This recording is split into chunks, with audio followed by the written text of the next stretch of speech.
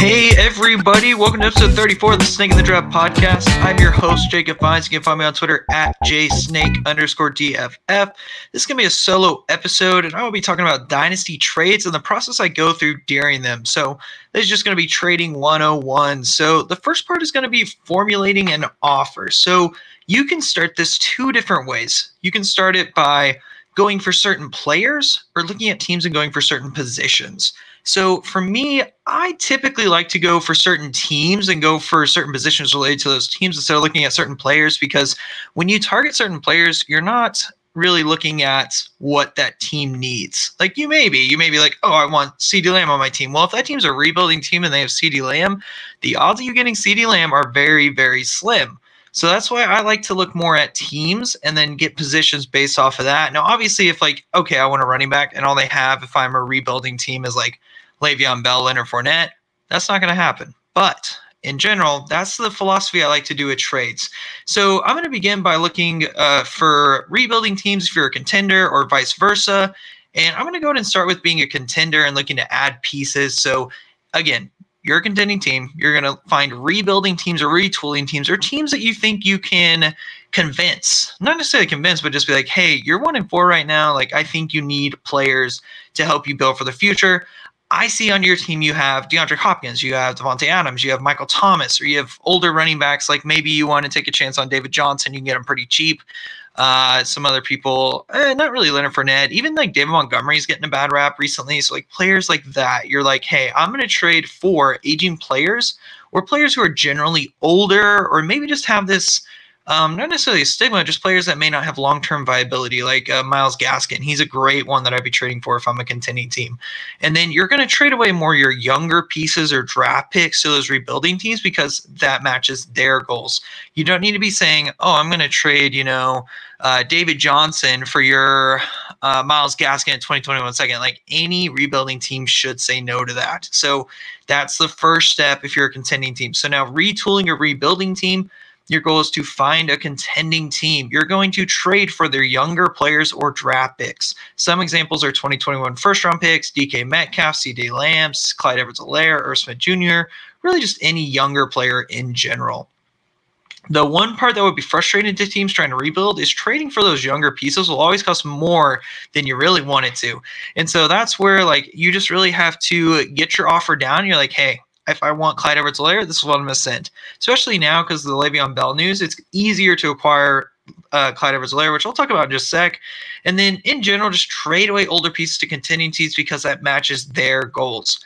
Now, this may seem simple, but a lot of people just send trades that don't actually help the other team, and it's really super frustrating to receive those trades. So don't just send them to send a trade. Actually try to make a doable trade.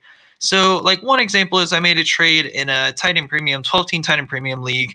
This was a couple weeks ago in that I was talking with the team that needed a tight end. So I had picked up Robert Tonyan and Dalton Schultz. And so I was looking at the team and I was like, okay, how can I end up trading those tight ends away that don't really help me for this year? Because this is more of a retooling team. It was a team that I did more of a productive struggle with.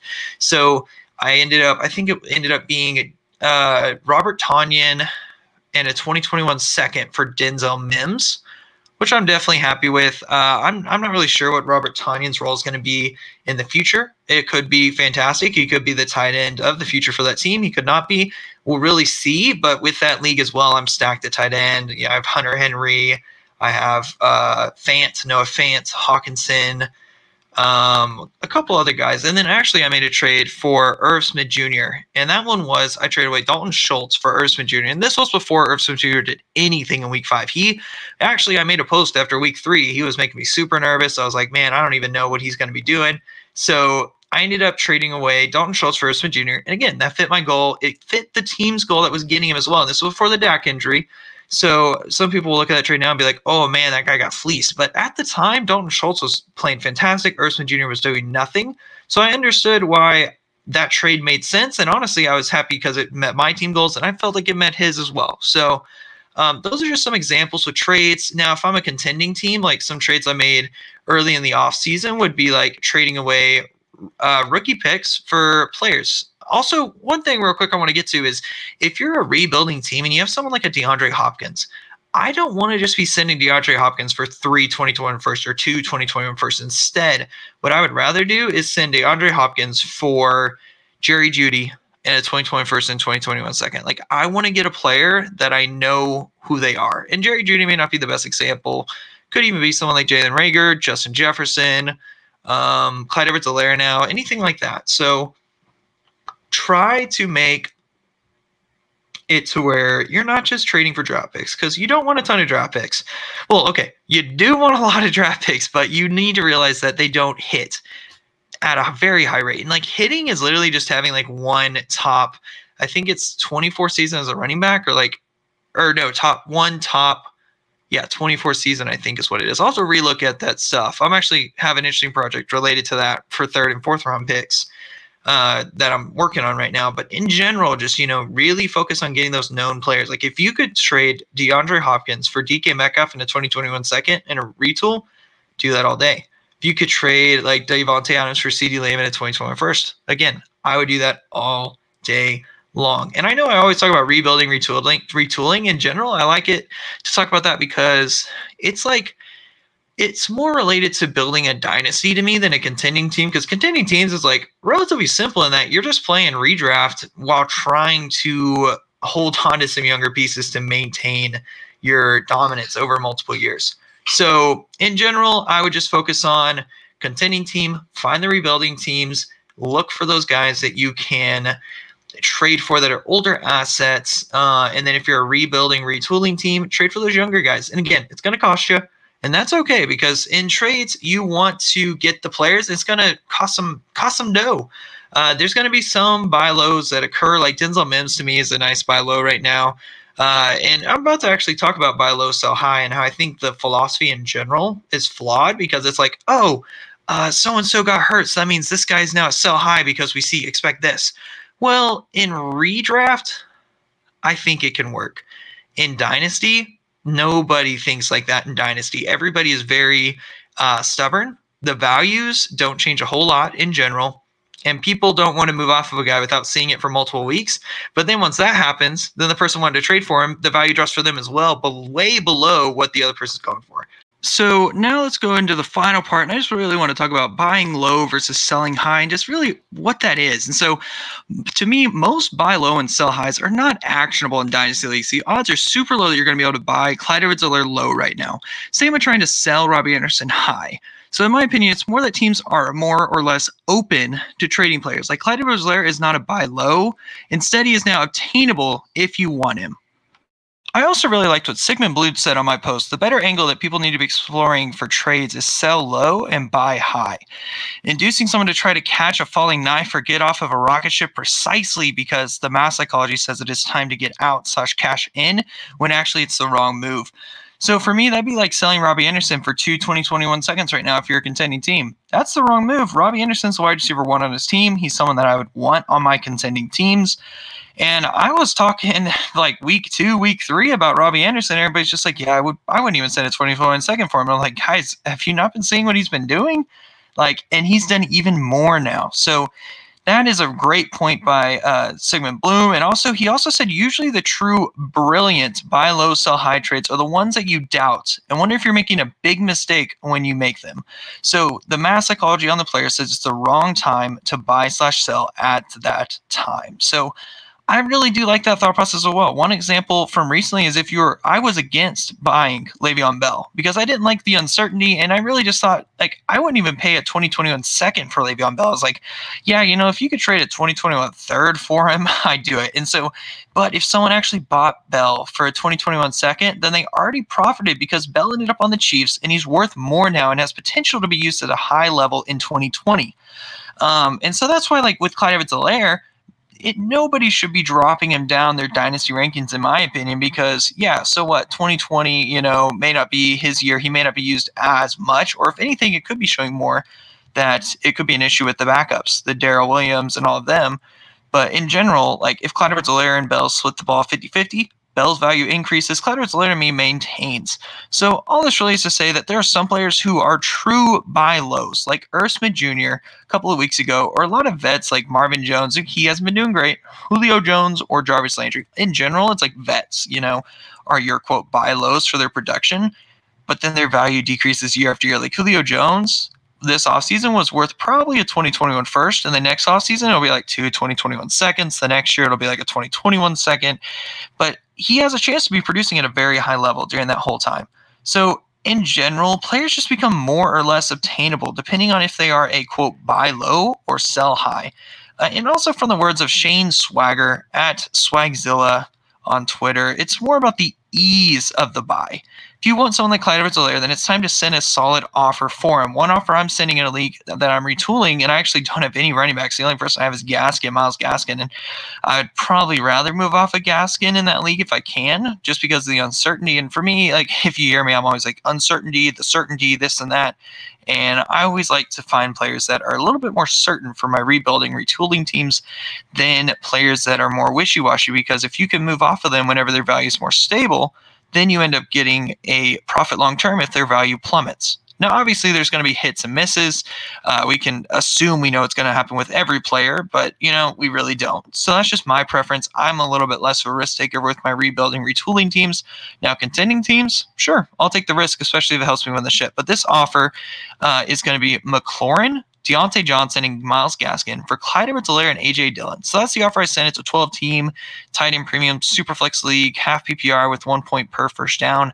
And I sent it to a couple of people, and actually the trade on Twitter was like 50%. Like it was like right down the wire. I'm going to look it up right now, see where it's at currently. But got some feedback in some groups I'm in on Twitter, some message groups, and they were like, I'd rather have Deontay Johnson. And my thought process is Clyde Edwards-Helaire. So, okay, real quick. The trade is 50.6% for the McLaurin side, 49.4% for Clyde Edwards-Helaire side. And that's with 164 votes. So it's like dead even right there. And so, as I was saying, with the McLaurin, Deontay Johnson side and Gaskins, like, yes, I think that side is probably slightly more valuable, like for Dynasty in general, but my team needs a running back. Like my running backs right now are Leonard Fournette, Myles Gaskin. I want a young stud in Clyde Edwards-Helaire. And I know a lot of people are panicking, thinking, oh, the Chiefs realized they made a mistake. Well, I think what we're seeing is teams are realizing, hey, if I can get this guy for relatively cheap, he can come to our team. He can help us out in the playoffs. He can help us out throughout the season, help us win a Super Bowl. And then, next year, Clyde Edwards-Helaire is our guy. We'll keep him healthy. We'll keep him not going super hard with the amount of carries and workload. And I think that's a great thing. And then with A.J. Dillon, who's someone else I actually still like as a potential person on the Packers, we don't know exactly what's going to happen with Aaron Jones. Again, that uncertainty factor. I think Aaron Jones is awesome to have in a contending team. But in general, Aaron Jones is someone that I'm trying to get off of any and all rebuilding teams. So that trade is just one that, it's nice to have McLaurin, Deontay Johnson, but I still have DJ Moore. I have Chris Godwin. Like that team is pretty stacked at the wide receiver position. And people say, you can like draft a running back and they'll help you next year. Well, how is that helping you this year? And you may say, well, that's just 1 year. But in general, I want those guys that can be solid for a year, a couple years, 3 years. And I think Clyde Edwards-Helaire can be that guy. And the goal would be also, because I have a couple of draft picks in that league, is to trade a couple of draft picks for some guys as well. And so that's my thought in general, is if you're retooling, rebuilding, try to get the draft picks and then wait until like 2 days before you draft. And I'm not kidding. Like I messed up a lot this offseason in that I did not wait to trade my draft picks. I traded them in March instead of waiting to trade them in May. And that was a huge mistake on my end. I definitely should have just waited until they're on the clock and then traded them away. So that's something that I have learned my lesson. And once draft picks, the 2021 draft picks, once they're decided, they're not moving from my roster unless someone sends an outrageous offer. Then sure, I'll do that. I'm not going to be super stingy about it. Like if I had the 1.01 is Trevor Lawrence and someone's like, you know what, I'll send you, you send me the 1.01 and like, I don't know, Leonard Fournette for Patrick Mahomes. It's like, oh yeah, that's easy peasy. I'll do that all day. So little stuff like that, I'll do it. But in general, with those draft picks, accumulate them. And then whenever the draft comes along, try to think if you can send some offers for some known quantities, some known players, because there's players that bust all day, every day. And I know we're looking at this class, and they're probably going to hit at a relatively high level, but then next year's class could be completely different because we have the COVID going on right now. We have COVID era. And so it could lead to smaller schools not having as many people go into the draft and then not having as high of a talent pool. It could lead to just all sorts of things that we don't know yet. In general, what I've seen is that the class this year is going to be really solid and actually may see more people come out of college. So again, I'm saying get your picks, hold them, and then go. And if you're a contending team, those 2021 picks in general, I'd probably lean towards holding them unless if you think that you absolutely need to make a move to be a contender. But honestly, that player that you can get for a 2021 first is most likely not going to be that difference maker. So I'd hold that 2021 first and just hold it to the whole time. Because I've seen plenty of contending teams that win it all and they still have their 2021 first after the season. So yeah, it's just always be fluid. Never really be focusing on what other people do or recommend. And I know if you ask me on Twitter, I'll recommend stuff all day, every day. But you also have to know your league, your team, and also what you're comfortable with. Because this year is one of those years that I'm like, I'd rather keep my 2021 first if I can help it. But then there's one league I'm in where I trade away my 2021 first, trade away my 2022 first in that trade. That was a big old one. I think I've talked about it before. It was a 2022 first and Saquon Barkley for Jonathan Taylor and Kareem Hunt. So that trade right there was a slam dunk for me, I felt like, because my team's contending. The guy who I traded Saquon Barkley to and the first is more in a retool rebuild. So it worked out both for both of us. And that's in most trades. That's what I want it to be. It works out good for both of us. It shouldn't be super slanted one way or the other, because if it's that way, people get bitter and then they'll never trade with you again. And I'm not saying if someone offers you a crazy trade, you don't take advantage of it. I'm not saying that at all. I'm saying if you're offering a trade, though, look at the team, because if they see a trade and they're like, you know what, this can help me this year, yeah, let's do it. And then the next time, you may be the contending team, they may be the retooling team, and you make the opposite trade, and then it helps you win it all. So in general, just always be fluid, always be constant. That's why I like having multiple dynasty leagues. I will say I joined way too many redraft leagues. Really, this year has been kicking my butt. I joined a lot of those in a couple of dynasty leagues, but I think being in 2 to 3 dynasty leagues to me has really helped fine tune my thought process, because then you can have a league that you're retooling, rebuilding, a league you're contending, and a league that you're more middle of the pack trying to decide what you're going to do. And that's usually how it flows year to year. I'm not saying that your goal is never to be middle of the pack. Your goal is to decide how to jump to the top or jump to the bottom. So anyways, I just want to thank you all for giving this episode a listen. Make sure to subscribe, rate, and review to the Singular Draft Podcast wherever you listen to podcasts. And again, thank you all for tuning in. And let's be snakes this season.